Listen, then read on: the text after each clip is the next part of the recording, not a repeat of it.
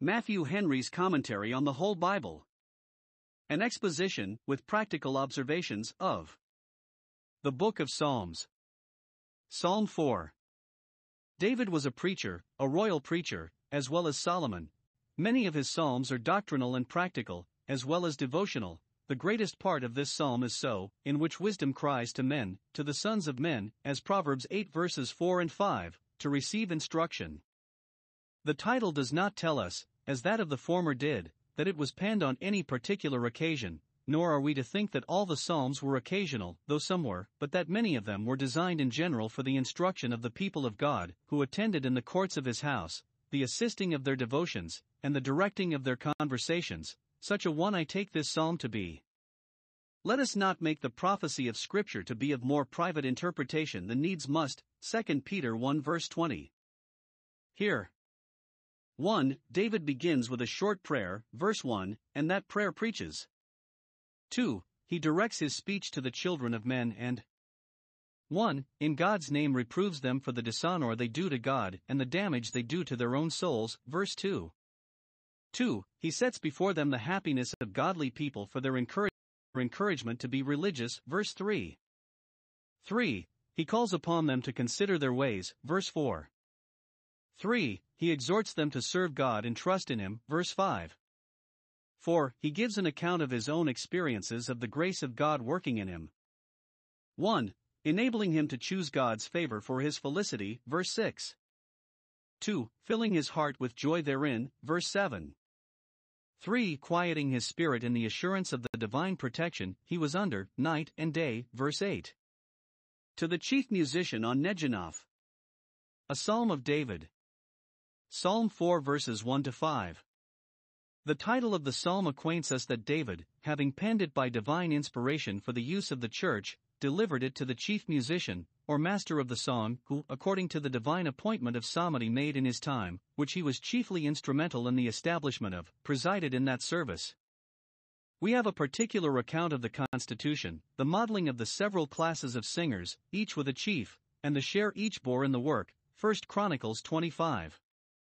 Some prophesied according to the order of the king, verse 2. Others prophesied with a harp, to give thanks, and to praise the Lord, verse 3.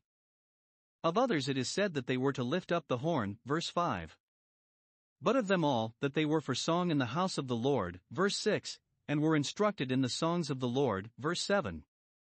This psalm was committed to one of the chiefs, to be sung on Neginoth stringed instruments, Habakkuk 3 verse 19, which were played on with the hand. With music of that kind the choristers were to sing this psalm, and it should seem that then they only sung, not the people, but the New Testament appoints all Christians to sing, Ephesians 5 verse 19, Colossians 3 verse 16, from whom it is expected that they do it decently, not artfully, and therefore there is not now so much occasion for musical instruments as there was then. The melody is to be made in the heart. In these verses, David addresses himself to God, verse 1.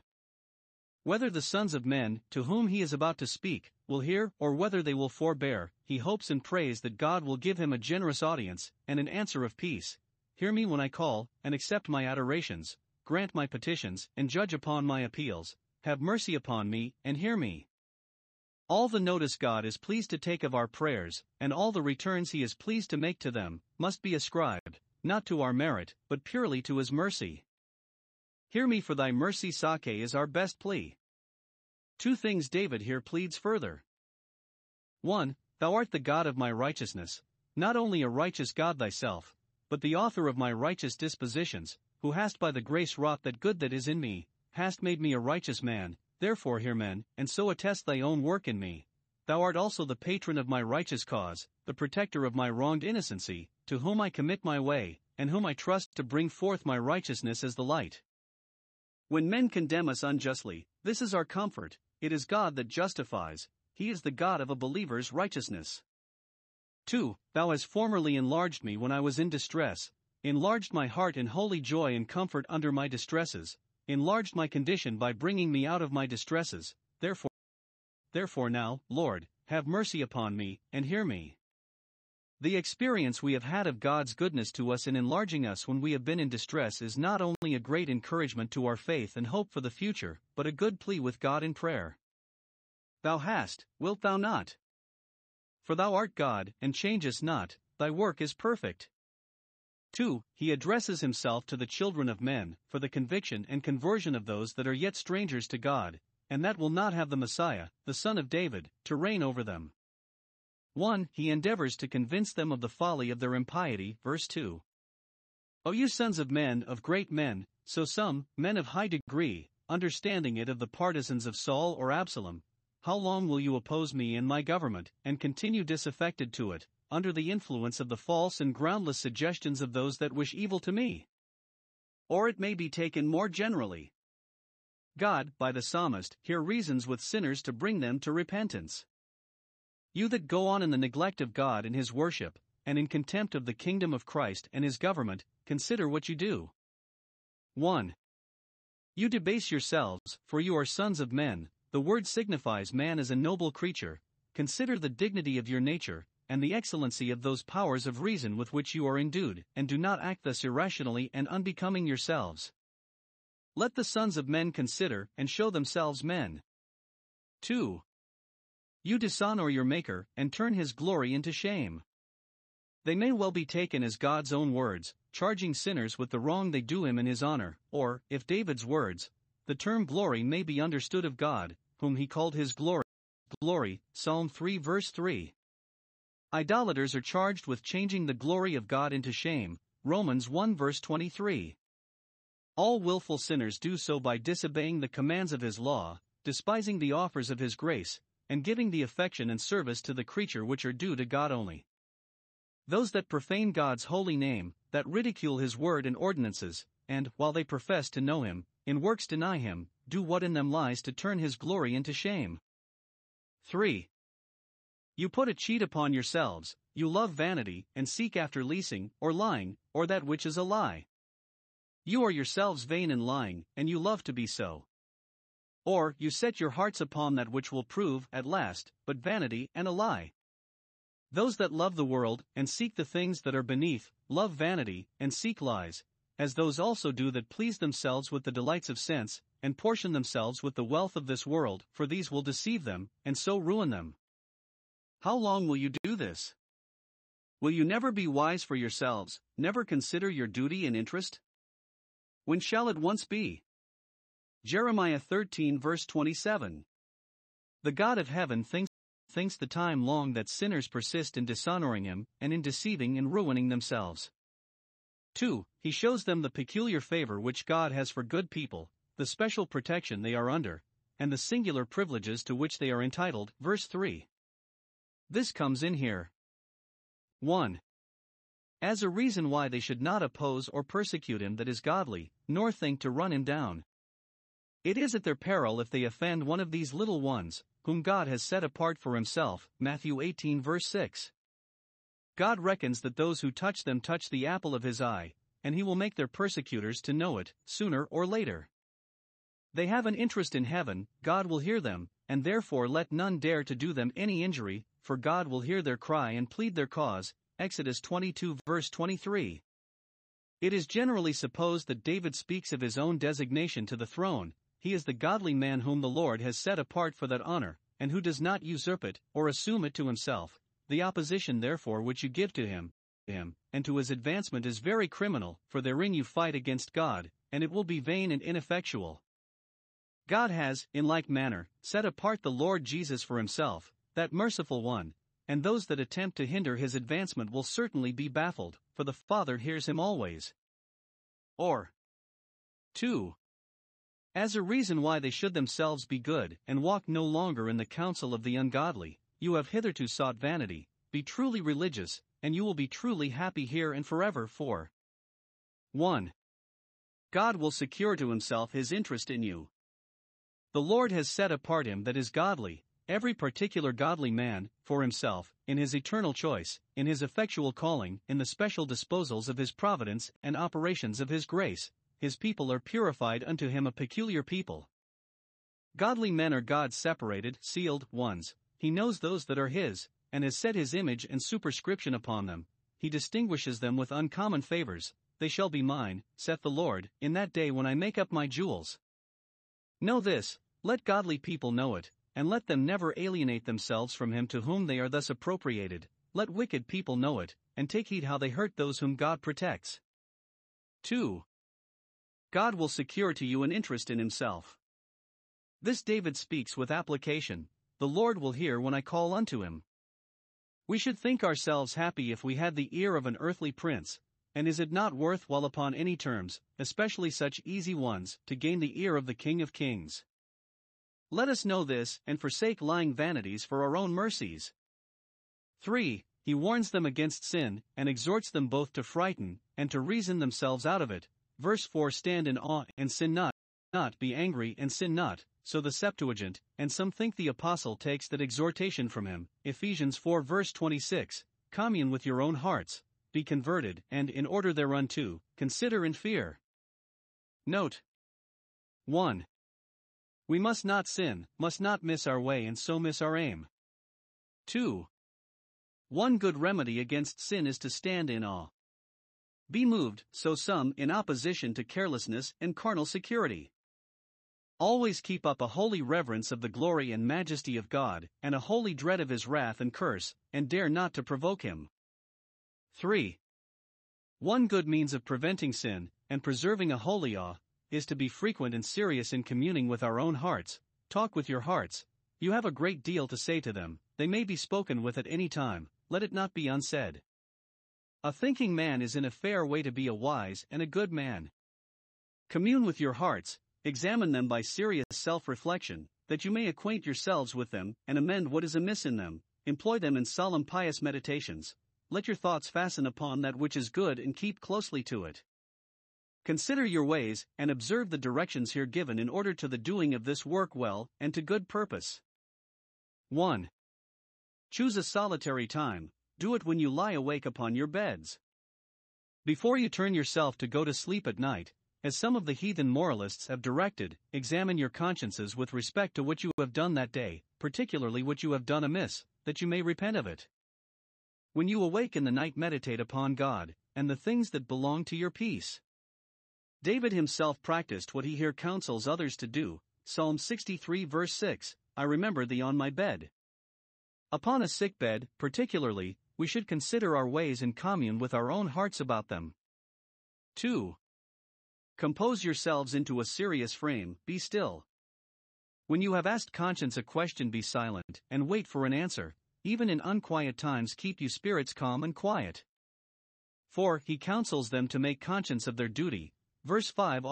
Offer to God the sacrifice of righteousness. We must not only cease to do evil, but learn to do well. Those that were disaffected to David and his government would soon come to a better temper, and return to their allegiance, if they would but worship God aright, and those that know the concerns that lie between them and God will be glad of the mediator, the Son of David. It is required here from every one of us. 1. That we serve him, offer sacrifices to him, your own selves first, and your best sacrifices. But they must be sacrifices of righteousness, that is, good works, all the fruits of the reigning love of God in our neighbor, and all the instances of a religious conversation, which are better than all burnt offerings and sacrifices. Let all your devotions come from an upright heart, let all your alms be sacrifices of righteousness. The sacrifices of the unrighteous God will not accept, they are an abomination, Isaiah 1 verse 11, etc. 2. That we confide in him. First make conscience of offering the sacrifices of righteousness, and then you are welcome to put your trust in the Lord. Serve God without any diffidence of him, or any fear of losing by him. Honor him by trusting in him only, and not in your wealth nor in an arm of flesh. Trust in his providence, and lean not to your own understanding. Trust in his grace, and go not about to establish your own righteousness or sufficiency. In singing these verses we must preach to ourselves the doctrine of the provoking nature of sin, the lying vanity of the world, and the unspeakable happiness of God's people, and we must press upon ourselves the duties of fearing God, conversing with our own hearts, and offering spiritual sacrifices, and in praying over these verses we must beg of God grace thus to think and thus to do. Psalm 4 verses 6 to 8. We have here 1. The foolish wish of worldly people. There be many that say, who will show us any good? Who will make us to see good? What good they meant is intimated, verse 7. It was the increase of their corn and wine, all they desired was plenty of the wealth of this world, that they might enjoy abundance of the delights of sense. Thus far they are right, that they are desirous of good and solicitous about it, but there are these things amiss in this wish. 1. They inquire, in general, who will make us happy? But do not apply themselves to God who alone can, and so they expose themselves to be ill-advised, and show they would rather be beholden to any than to God, for they would willingly live without Him.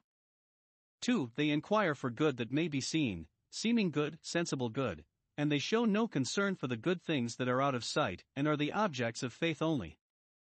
The source of idolatry was a desire of gods that they might see, therefore they worshipped the sun, but, as we must be taught to worship an unseen God, so to seek an unseen good, 2 Corinthians 4 verse 18. We look with an eye of faith further than we can see with an eye of sense. 3. They inquire for any good, not for the chief good. All they want is outward good, present good, partial good, good meat, good drink, a good trade, and a good estate, and what are all these worth without a good God and a good heart? Any good will serve the turn of most men, but a gracious soul will not be put off so. This way, this wish of carnal worldlings is their folly, yet many there be that join in it, and their doom will be accordingly. Son, remember that thou in thy lifetime receivedst thy good things, the penny thou didst agree for. 2. The wise choice which godly people make. David, and the pious few that adhered to him, dissented from that wish, and joined in this prayer, Lord, lift thou up the light of thy countenance upon us. 1. He disagrees from the vote of the many. God had set him apart for himself by distinguishing favors, and therefore he sets himself apart by a distinguishing character. They are for any good, for worldly good, but so am not I will not say as they say, any good will not serve my turn, the wealth of the world will never make a portion for my soul, and therefore I cannot take up with it. 2. He and his friends agree in their choice of God's favor as their felicity. It is this which in their account is better than life and all the comforts of life. 1. This is what they most earnestly desire and seek after, this is the breathing of their souls, Lord, lift thou up the light of thy countenance upon us. Most are for other things, but we are for this. Good people, as they are distinguished by their practices, so they are by their prayers, not the length and language of them, but the faith and fervency of them. Those whom God has set apart have a prayer by themselves, which, though others may speak the words of it, they only offer up in sincerity, and this is a prayer which they all say amen to, Lord, let us have thy favor, and let us know that we have it, and we desire no more. That is enough to make us happy. Lord, be at peace with us, accept of us, manifest thyself to us, let us be satisfied of thy loving kindness, and we will be satisfied with it. Observe, though David speaks of himself only in the 7th and 8th verses, he speaks, in this prayer, for others also, upon us, as Christ taught us to pray, Our Father. All the saints come to the throne of grace on the same errand, and in this they are one, they all desire God's favor as their chief good. We should beg it for others as well as for ourselves, for in God's favor there is enough for us all, and we shall have nevertheless for others sharing in what we have. 2. This is what, above anything, they rejoice in. Verse 7 Thou hast hereby often put gladness into my heart, not only supported and refreshed me, but filled me with joy unspeakable, and therefore this is what I will still pursue, what I will seek after all the days of my life. When God puts grace in the heart, he puts gladness in the heart, nor is any joy comparable to that which gracious souls have in the communications of the divine favor, no, not the joy of harvest, of a plentiful harvest, when the corn and wine increase. This is gladness in the heart, inward, solid, substantial joy. The mirth of worldly people is but a flash, a shadow, even in laughter their heart is sorrowful, Proverbs 14 verse 13. Thou hast given gladness in my heart, so the word is. True joy is God's gift, not as the world giveth, John 14 verse 27. The saints have no reason to envy carnal worldlings their mirth and joy, but should pity them rather, for they may know better and will not. 3. This is what they entirely confide in, and in this confidence they are always easy, verse 8. He had laid himself down and slept, Psalm 3 verse 5, and so he will still. I will lay myself down, having the assurance of thy favor, in peace, and with as much pleasure as those whose corn and wine increase, and who lie down as Boaz did in his threshing floor, at the end of the heap of corn, to sleep there when his heart was merry. Ruth 3 verse 7, For thou only makest me to dwell in safety. Though I am alone, yet I am not alone, for God is with me. Though I have no guards to attend me, the Lord alone is sufficient to protect me. He can do it himself when all other defenses fail. If he have the light of God's countenance. 1. He can enjoy himself. His soul returns to God and reposes itself in him as its rest, and so he lays himself down and sleeps in peace. He has what he would have and is sure that nothing can come amiss to him. 2. He fears no disturbance from his enemies, sleeps quietly, and is very secure, because God himself has undertaken to keep him safe. When he comes to sleep the sleep of death, and to lie down in the grave, and to make his bed in the darkness, he will then, with good old Simeon, depart in peace, Luke 2 verse 29, being assured that God will receive his soul to be safe with himself, and that his body also shall be made to dwell in safety in the grave. 3. He commits all his affairs to God, and contentedly leaves the issue of them with him. It is said of the husbandman that, having cast his seed into the ground, he sleeps and rises night and day, and the seed springs and grows up, he knows not how, Mark 4 verses 26 and 27.